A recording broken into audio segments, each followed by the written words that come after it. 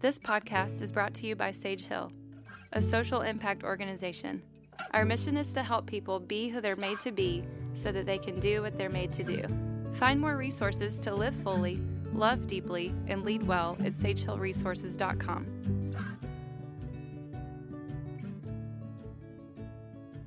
Hey, this is Stephen James, Executive Director of Sage Hill Counseling. Thanks for listening to the Sage Hill Live Fully podcast.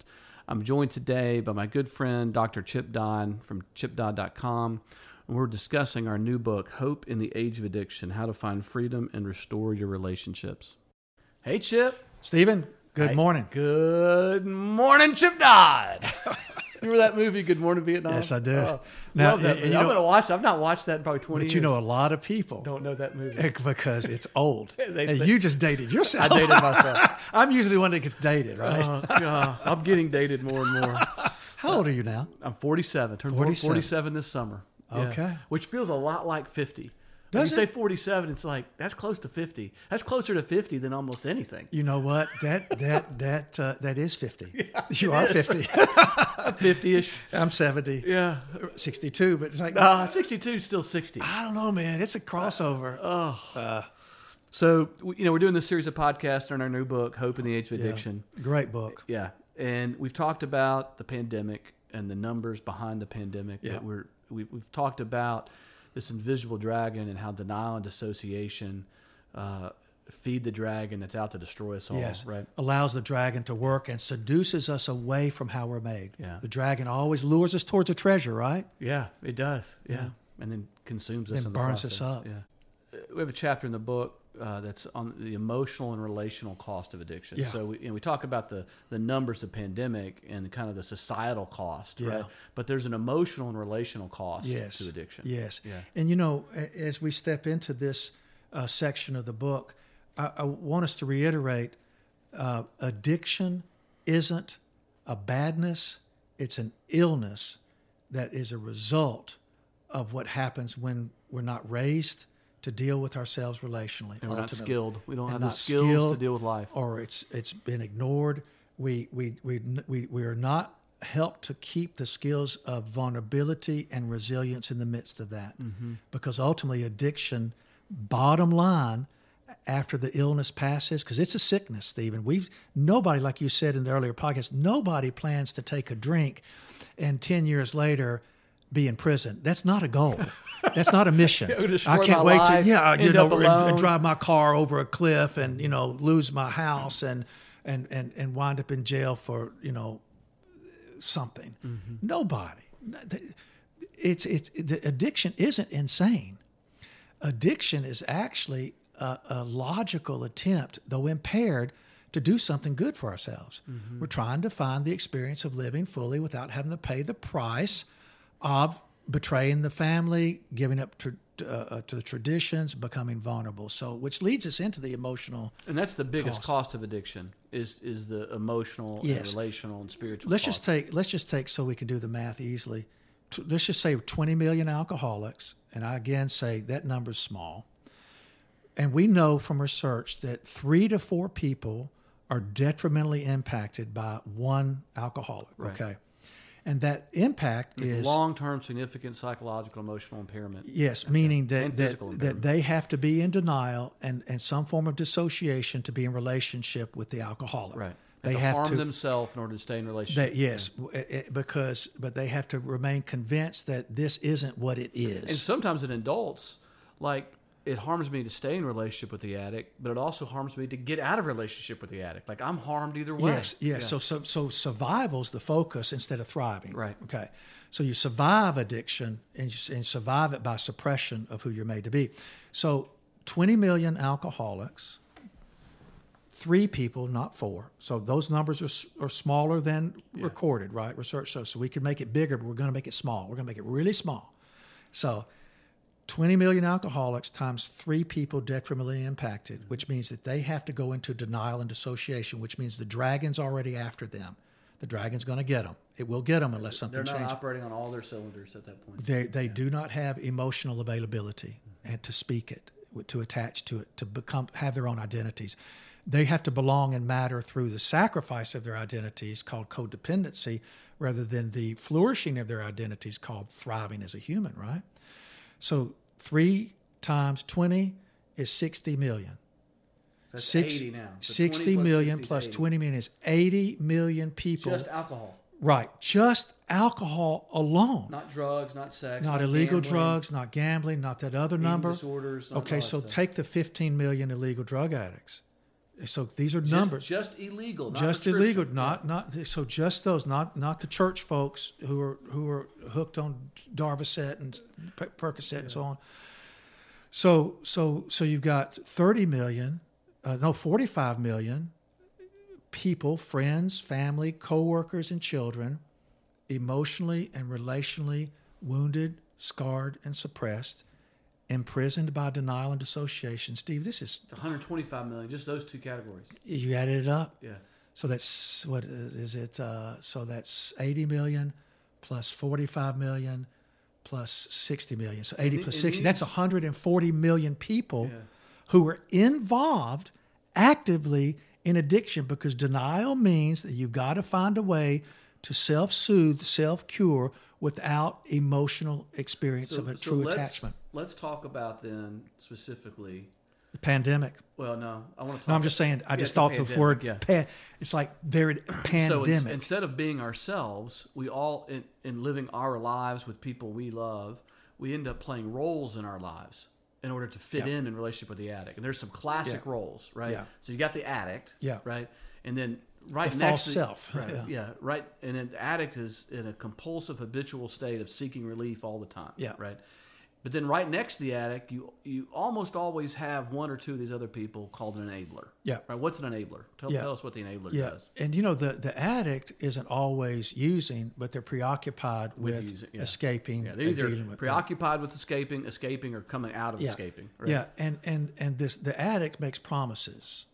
They're promising that it's this, that's going to be. So life is always in the future.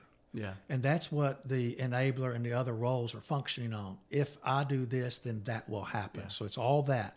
Plus, if I don't do this, I'll be exposed. And then I'll feel ashamed and I'll get rejected and I won't belong and matter. So it's a tightrope. Yeah. So the enabler is the person who teaches everybody else in the family how to cooperate. Or in the office. Yeah, and it means to reinforce or encourage addiction. Enabling. Keep it going. Yes, in the name of helping. Yeah. So what could be going on with this person? It ain't love. Well, it's twisted love. Twisted, just like the addiction is a way to feel better, the enabler is a way to not be afraid, because when they don't love, quote unquote, like they're supposed to, shoulds, then they feel terrible. And then so the enabler is teaching people, and they establish rules. Yes. Right? And so there's got to be, and in the addictive family, there really isn't enough love to go around. Okay. So the children are kind of scrapping for it. They're a little bit. They're all after the same bone and the beat on the bone, yeah. No matter how wealthy or how appearing to be poor, impoverished. So this isn't about money.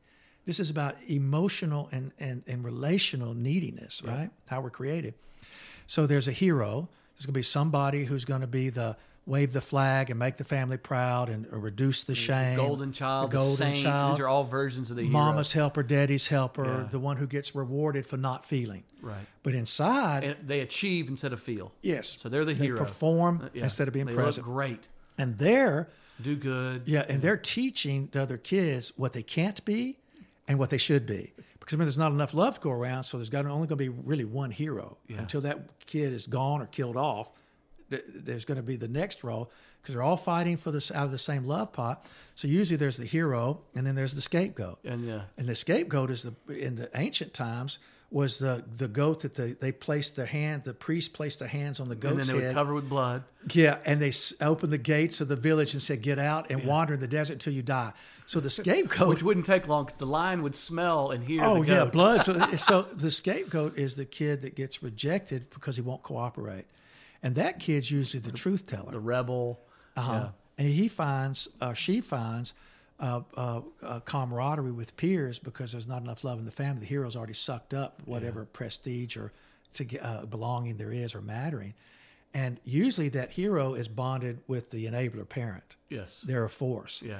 Then after the scapegoat, we're talking about less and less going. So there's a mascot, Which is the funny kid. Funny kid makes the jokes. Yeah. The scapegoat takes tension away from the problem. The mascot reduces tension in the present of what's happening, right? So you blame the scapegoat, you laugh at the mascot, and the mascot really feels fragile within, insecure. A ton of shame. Yeah. If I'm not funny, if I'm not silly, but also if I grow up, I can't grow up. So they don't believe they're really capable. Yeah. You know, they're sort of, they're considered like the pampered child or buffered, not affected by what was going on. So the family celebrates around their fake joy. And then there's the lost child. It's the saddest figure of all, I think, even more than the scapegoat. They live in the shadows. Even out in the open, they're not seen. Yes, the one you don't have to worry about because they're just not there. That child usually feels most insecure, and it usually, Stephen, is most dissociated in an evident way. You know, they literally do the escape. The scapegoat has the power of truth-telling. They will fight. The hero has the power of sort of being successful, knowing how to get approval. The mascot knows how to interact. So you're getting relational feedback. And we all have most of us don't live in systems or grow up in families where we're just one of those. We usually have the flavor of a couple of those. Mix and match. The healthier family, the more experimental the child is allowed to be around all these different roles, mixing and matching and stuff like that in terms of emotional and relational expression. But the lost child is not bonded relationally. Yeah. So they look out even at the to world. Themselves. I know. Yeah. And they look out at the world and they see just a horrifying place. Not where the smell of cinnamon means it's good bread. If the smell of cinnamon means I better run. It's a threat. Yeah. So it's very sad. Now, these 5 roles, the enabler is pretty consistent, but the other 4, like you said, mix and match some ways. And also there are many others. There's lots of other placater, the pleaser, the beauty queen, the king. I mean, all King this baby. King baby. That's the addict. That's the addict. King baby, queen baby. Yeah. So all of those roles work in service to keep the addict sick. That's the thing that blows my mind every time, right? Yes. Like is that we're so made for relationship. Yes. And we so love people we're in relationship with. Yes. That we're made to love. Yes. That we end up we lose ourselves to play these roles to keep the family or the workplace or like the culture all working together. Status quo. We want the status quo. Because the status quo is it. Safe. It feels safe. Everything else is feelings. Yeah. So the ship is sinking. A great example, to the Titanic. Yeah. The ship is sinking, and all the family members are moving the deck chairs around and repainting things while it's going down. Because to feel is to reject, abandon the relationships in the family. Yeah. It breaks the family apart, we think. And in all of my addictions work over the years, I will talk to you and I, we're doctors. I mean, the most educated people in the world. I'm talking about Stanford, Harvard, Princeton, Duke, right? Like big, smart people. I mean, smart people smart people are big. I mean, they're big. They've accomplished a lot. But they're giants in our worlds, right? And what they're running from, and in spite of all their success, what they're terrified of are the 8 feelings. 8 feelings, Stephen. 8 feelings feel to them like death. And this is what I've said to them over the years. 2 things are guaranteed to happen if you have a feeling. 2 things. And they're like, okay, what is it? Because I know I've never known what this is. And I say, number 1, you're going to feel it. Okay. And that is actually horrifying. Like to feel it, my heart to beat with it. But see, anxiety takes the place of real feelings, and depression takes the place of real feelings, and stoic apathy takes the place. Toxic shame takes Toxic the place. shame, yeah. And I say, number 1, you're going to feel it. And number 2, you're going to have memories. You're going to remember. In other words, you're not going to die from feelings. No one's ever died from feelings. No. Yeah. No, but you will join your life. And that's what addiction demands we run from. Addiction is the solution to avoiding living in our lives. In my experience working with some of those high achieving people, whether it be a doctor or a business owner or a professional athlete, like they're actually more prone for addiction than the ordinary person. Yeah. Right. Because they have had to tried to achieve and accomplish so much in order to feel self-love or self-worth, right? That it doesn't work, that they have to turn to some other thing so they can keep going. They can keep going, right? Because the idea of stopping it's terrifying. Yeah. And the idea that, in my experience, that people like me can get recovery, frankly, earlier and faster than those people we're talking about. That's ordinary folk. Because the feelings are closer and the achievement isn't something to cling to because it's just not enough of it. So the way out of those roles, then, just like when we talk about denial and dissociation, we start with the question of where am I? The way out of the roles that we play that keep us sick, the role I play that I found in my family of origin and I've continued to play in my grown-up life keeps me sick, and it keeps the people who love me the most away from me, right? Yeah. And it keeps me away from them, right? Yeah. So the way out of that is begin to say what I see, right? Like, this is what I see, and when I see, like you said a second ago, I'm going to feel. I'm going to feel. Yeah. Because see means to receive. Look means to observe. Yeah. So you look at something, you're not in it. You see something, it's gotten to you. Yeah. So once I see, I feel, and being able to, like some of the psychological research I've read, the minute I can label my feelings, it actually decreases my anxiety. It's power. It's empowering. Yep. Yeah. Like, so I know if where I grew am. up in a system where I couldn't feel and I couldn't have words for them except upset or too much or then I could say I'm lonely, I'm angry. All of a sudden my anxiety goes down. Yes. Right. And your vulnerability goes up because your need goes up. And Stephen, what's amazing about that isn't that amazing? When God said Ayika, it wasn't expose yourself. It was become empowered again, available to join. So when, like you said, and the research has shown that if I can name where I am, I'm no longer lost. Right.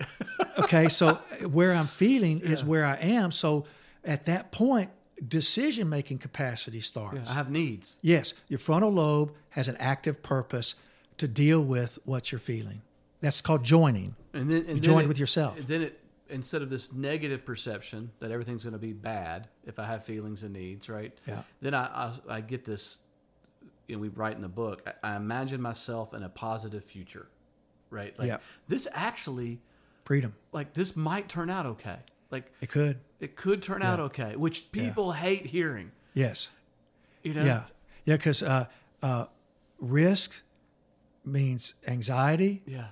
And really means fear. Which feels like I did when I was younger. Yes. And fear is there to help us. And the limbic brain doesn't know age. It just knows. Just knows that, yeah. So but asking for help. So then we have to go to the care of others. Yes. Right. And if I receive help, if I ask for help and I receive help, that's very scary. Yeah. Okay. Because one, it makes me dependent. It also starts a thing called faith in how I'm created. Well, and if I grew up in a system of addiction, I didn't have anybody to go to for help.